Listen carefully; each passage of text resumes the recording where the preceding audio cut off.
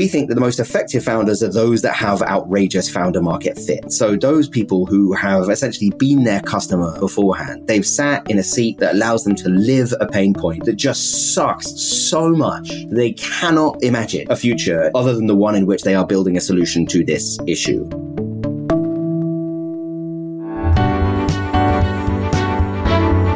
You are listening to The Sure Shot Entrepreneur,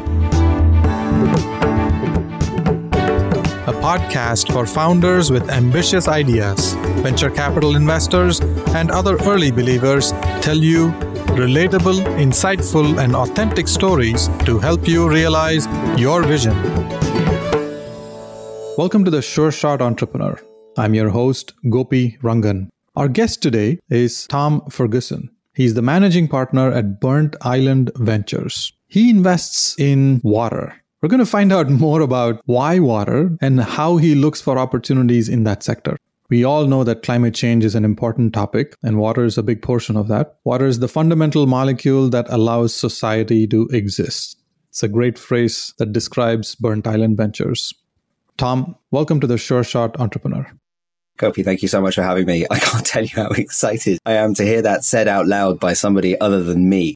I've been shopping that phrase for a long time. We really believe it. It's not just a soundbite that water is the fundamental molecule that allows society to exist, but it's very rarely so it comes out of the mouth of someone other than myself. So yeah, it's a real pleasure to be here. Thanks for having me.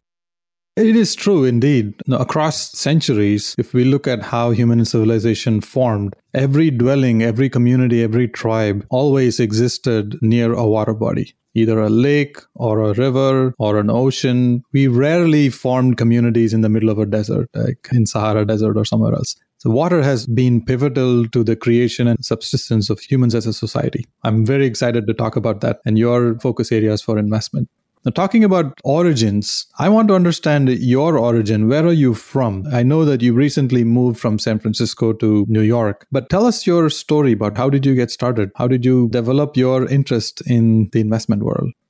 For sure. As you can probably tell, I'm a British person. And it's funny, in terms of where we're from, I mean, I really do count myself as British. My sort of, family's from Scotland. The name of the fund actually is from Scotland, from a ferociously beautiful part of the world on the west coast of Scotland. The Burnt Islands are there about 2 hours west of Glasgow. So if anybody's in the mood for a holiday, you can definitely go and see them. But I'm definitely a British person in terms of how I got to water into the investment side of things. So I was first exposed to water in 2010. I was working for ERM, which is the largest pure sustainability consultancy in the world. They needed somebody to do a pro bono piece of work for the Carbon Disclosure Project. I stuck my hand up and was given a USB drive with the data and strategies of 150 of the global 300 around what they were doing with water. It really allowed me to get up close and personal. And then I sort of transferred myself into being a de facto water sustainability consultant, working with a whole bunch of very large companies, looking at how they should be thinking about water and water risk and water-related investment. But in 2011, 2012, people were still licking their wounds and putting themselves back together after the great financial crisis. So they didn't really pay much attention to me, nor should they have done, really. Anyway, I went to business school and then a couple of experiences in early stage companies, which were phenomenally instructive. They were my introduction into kind of the intellectual architecture of company building. I saw a lot that was seriously interesting. The opportunity came up in 2015 to go and work for a phenomenal organization called Imagine H2O with primary responsibility for running their accelerator, which was an accelerator that worked exclusively with early stage founders. This was a non-profit. And the best way of putting it is impact rationale. If we can identify the smartest people in the world that are building early stage water companies, what they are essentially putting in place are sustainable solutions to a variety of water problems. You help all of them. You're working on those water problems vicariously, but definitely in parallel. So that was how we were building impact in the world. I saw 2,500 early stage water companies. I worked with 170 of the best water founders of the last 10 years. And it was becoming abundantly obvious to me anyway, that the overall conditions for investment in early stage water were really building up and building up quite fast. I figured that I at least had a fighting chance of being able to go and make this argument to a group of LPs who would perhaps back the idea of an early stage venture fund. So I went and started to do that in October 2020, first close in February 2021. And then we did it exactly a year from first close to final close. We did 9 closes over the course of our fundraise. It was really kind of money in, money out, building the portfolio as we went. Now we've got 16, about to be 17 companies in the portfolio, and they're just a really phenomenal group of entrepreneurs. So far, so good. We're about to go into an interesting time, but our timeframes are 7 to 9 years out in terms of our liquidity window. It's just been a real roller coaster, but it's a journey I'm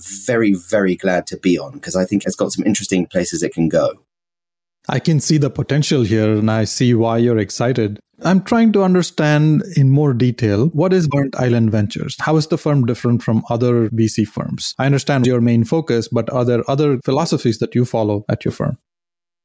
I took the view early that being exclusive within water was kind of exciting enough for our LPs. And so if you look down our LPA and our fund structure, everything is kind of milk, white bread, like right down the middle of the fairway. We're really not trying to innovate at all, really, in terms of the structure. But there are a couple of things that we were very, very clear with our LPs from the beginnings. Firstly, that we're going to be relatively concentrated. Your garden variety seed fund is going to be looking at kind of 50 to 60 positions and then double down on the things that are showing kind of breakout growth. And we're hoping that that's going to be enough to get you to the 3x cash on cash return that puts you in the top decile, and then you press play again, hopefully with a much larger second fund as you go. So water is at the beginning of its journey, I believe, in terms of being able to yield gross cash returns to someone like me. We have not had a unicorn within water. We're really going to have to get our returns from a fat-tailed portfolio construction. So we've got a much lower budget for zeros. And so we just need to be much more careful in terms of what we're looking at, investing in things that already have pretty powerful unit economics. We think that they stand on their own 2 feet in terms of becoming a real going concern within the next 3 to 4 years. We do not want to be the mercy of people who don't get it at the Series A and Series B. The best place to raise funds for a water company is when you do not need it. So we're very interested in past the break even. And then in terms of the concentrated portfolio, we're really looking at 20 positions. We're looking at 350 to 750K first checks. We're drawing a 1.25 million circle around each company, but we've already kind of extended significantly beyond that with the best founders that we've seen who are still raising at the right prices for us. And so it may look a little bit more like a private equity strategy just in terms of the actual risk profile. But the great thing about water is that you do get to have your cake and eat it.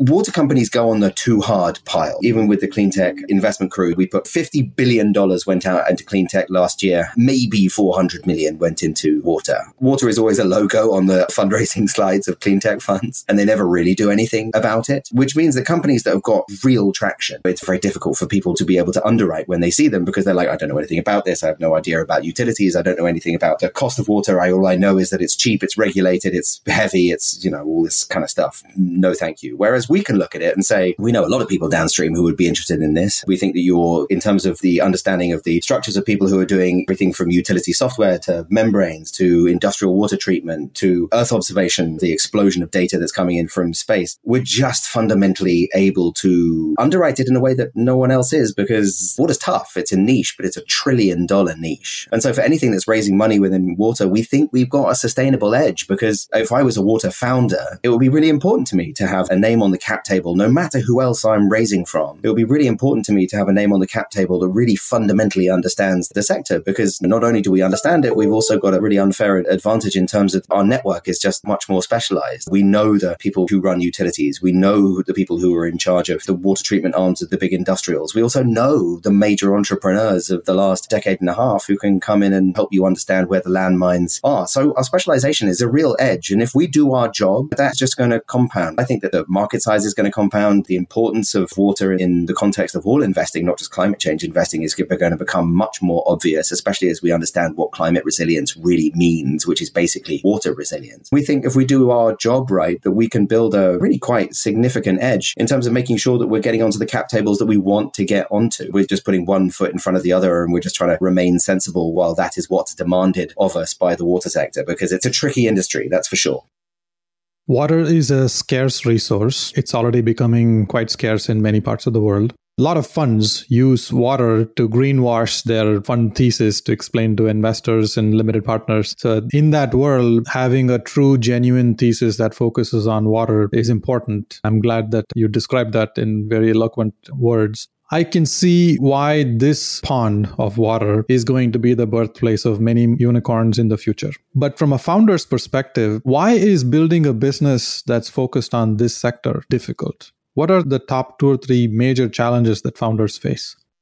This is actually a great question because the first response to it is that it's dangerous because the obvious things are usually quite a bad idea. I just had a conversation this morning actually with a phenomenal guy who has done amazing things at one of the world's biggest brands. It was a really classic example of when you're new to the water sector, you tend to be looking at problems that are obvious enough that other people have been there and done that and discovered why they are difficult. The most obvious thing is that a lot of people get very miserable when they get a leak in their home. They are like, how the hell did I have a leak in my home for 3 months and I've got to suddenly redo the entirety of the downstairs and all of the upstairs bathroom, and it's a massive pain in the butt, and I've got to deal with insurance companies and it takes ages and it's enormously, like, my sort of partner is very upset and all this kind of stuff. There must be a huge opportunity in leak detection and defense companies. And there is, but it's relatively played out in the same way where you look at, people will see the statistics of the amount of leaks and the degree to which treated water is lost within distribution systems. That's insane. How can that definitely be a thing? Or like, how can we build a better leak detection system? Then you go and you find out the actual landscape of it, which is that when you're running a water utility, like, your ladder of immediacy is really what drives what's going on. It's important to them to drive leak detection and leak reduction. But compared to the other stuff that is on their mind and the other reasons why their hair is on fire, it's just part of doing business. You don't have enough pain there to be able to really drive a business that's going to grow fast enough for you to be able to build the company that you want. So for people who are new to the water sector, it can often be quite difficult because the stuff that's really going to fly is often quite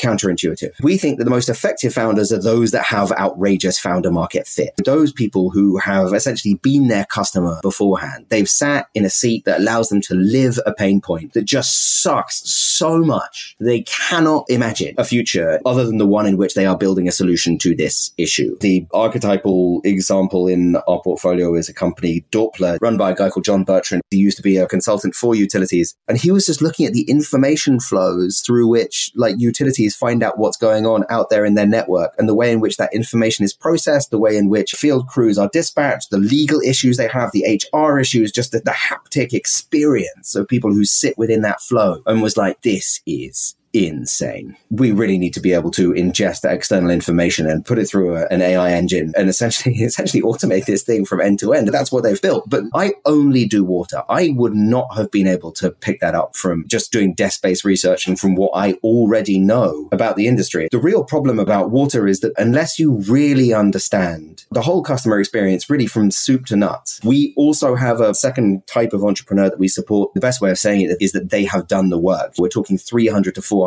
pieces of primary information about their target market. They have done the work to make sure that their perception of reality is as close to actual reality before they write a line of code or pick up a soldering iron. It really is unbelievably important. But the main thing is that the landmines are tricky. This is going to sound like I'm talking my own book, but that's one of the reasons why we are really helpful. I mean, I've seen the experience of now getting on for 200 early stage water entrepreneurs. Awful lot of examples of where people have done things right, but much more usefully where people have done things wrong. I don't think any of it is rocket science. What we bring to those founders, especially who are building things at the earliest possible stages, is just the best possible ways of staying out of trouble, because unfortunately there are quite a lot of ways to get yourself in trouble when you're in the water sector. I don't want to put founders off because it's tough, but it is really doable, and there are huge advantages to building companies in the water sector. Everything from longevity of customers to willingness and ability to pay for solutions that really, really work. It's an exceptionally nice industry. It's filled with really, really lovely people. It is really not going away. It's becoming exponentially more important in the context of climate change. And the last thing I'm just going to say about why people should be starting companies within water, it is intrinsically meaningful. All of our portfolio, everybody, there is just a huge psychological advantage and boon, basically, of being able to work on something that's intrinsically meaningful, that is at the bottom of Maslow's hierarchy of needs. And when you get out of bed in the morning and put your feet on the floor, there is a huge psychological benefit of working on something that really does have that degree of importance in your life, in the lives of your teammates, and then the lives of communities that are served by the product that you're building. It's rather an unusual industry.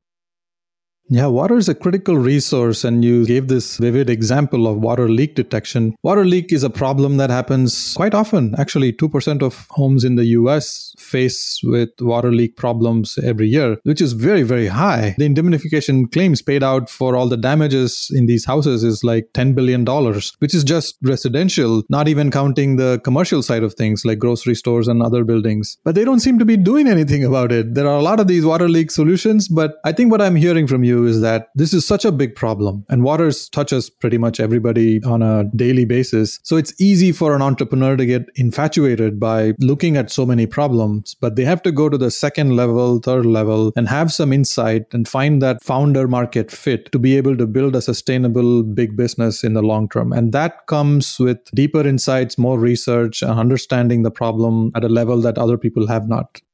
Yeah, absolutely. There are two things I think that come out of what you've just said that are really helpful to unpick. It really is not enough to have a pain point. You have to have an extreme enough pain point that this is going to get onto the hopefully top 2, 3 things that this person within the water sector, if it's, say, it's somebody who runs a water utility or a wastewater treatment plant, or somebody who is in charge of industrial water treatment for, XYZ big brand, like, you need to be at the top of their priority list. Otherwise, you're not going to get done. Your sales cycle are just going to be so long that unless you compensate for it with absolutely ridiculous unit economics, this is going to be a very tough road. If you're planning on building something for the utility sector, or frankly, if you're going to be building something for the industrial treatment sector, that knowledge isn't lying around. You really need to go and speak to a lot of people, because you need to get well beyond the point where you're starting to see the drop off in marginal utility of each conversation. You really need to get to the point where, okay, I think we are properly tapped out in terms of marginal insights. That is where you're understanding you at least have the best risk adjusted chance possible of having a zero gap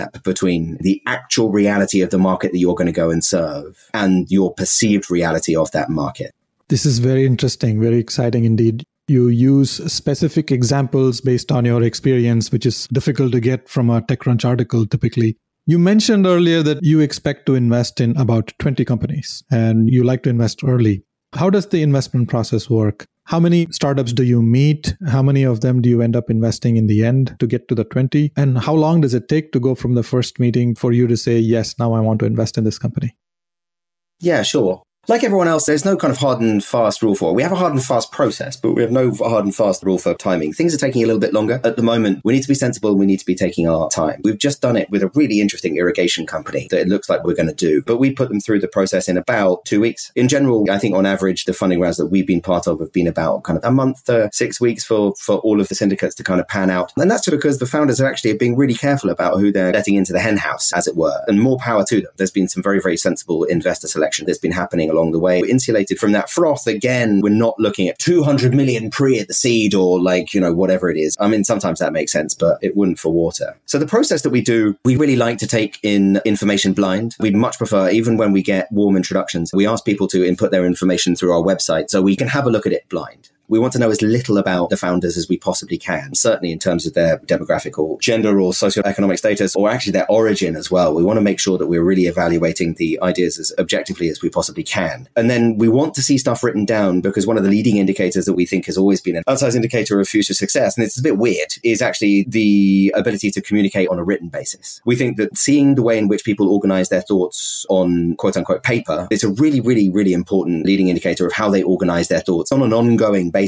People who have shown us that they are cutting down their business logically at the first point of contact also cut down difficult decisions logically much, much later in the company's life cycle. So we really like to see that as objectively as we do. So we do get warm introductions, but we also really, really like cold outreach and cold input via the website. And then we just have a half-hour conversation. A lot of people try and schedule an hour with us and we say, nope, we're okay. We really can get to what we need to within the first half an hour. It's much more efficient for you. It's more efficient for us. If we like what we've heard, we'll process that. We'll send them a bunch of questions. We look for anything desk-based that they can send back to us. So we'll go through the data room or the deck or the financials or whatever it is and send back a bunch of questions. And then we'll take another hour to go over, a bunch of secondary inquiry. After we've done that, we then fill out our overall first pass due diligence memo, which is 18 sections of 3 to 8 sub-questions per section, which basically just goes through our mental checklist of everything that we want to make sure that we've checked in on. And then I think where we deviate from a lot of funds, we actually share that with the founders. So we basically write down what we think. We highlight a bunch of things that are either missing or that we think we may have got wrong as we're looking at it. And then we basically give it to the founders and say, look, this is what we think. And actually, this includes a financial assessment of the company.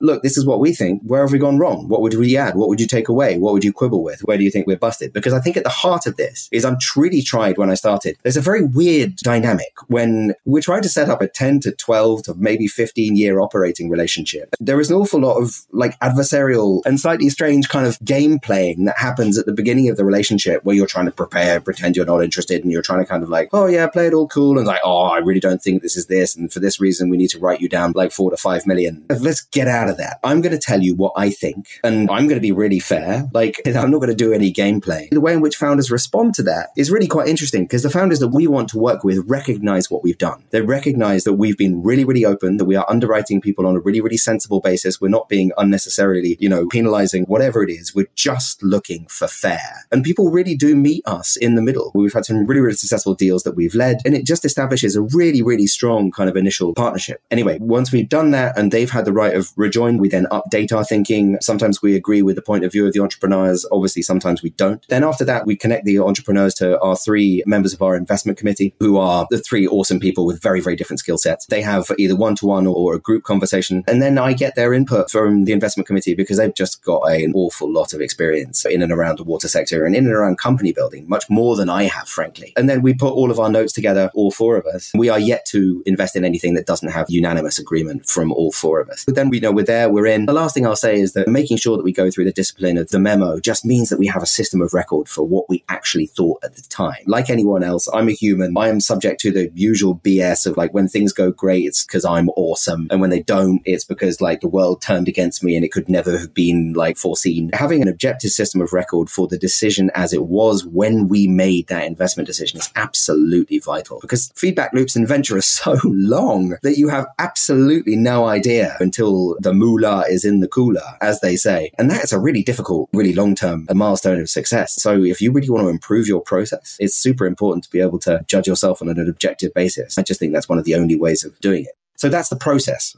I see that you're a fan of the written word, and you belong in the Jeff Bezos camp of writing 6-pagers and articulating your thoughts in a memo. I picked on something that is potentially controversial. You said that you want to know as less information about the founders as possible. While I typically advise entrepreneurs to use the team slide way up front, especially at early stage companies, the team is the most important piece of the puzzle. It's important for the investors to understand who the team players are. You say that you want to know less about the founders, their ethnic background, social status, and those kind of things. How do you reconcile with the fact that you ultimately need to invest in the team and you need to get to know the team?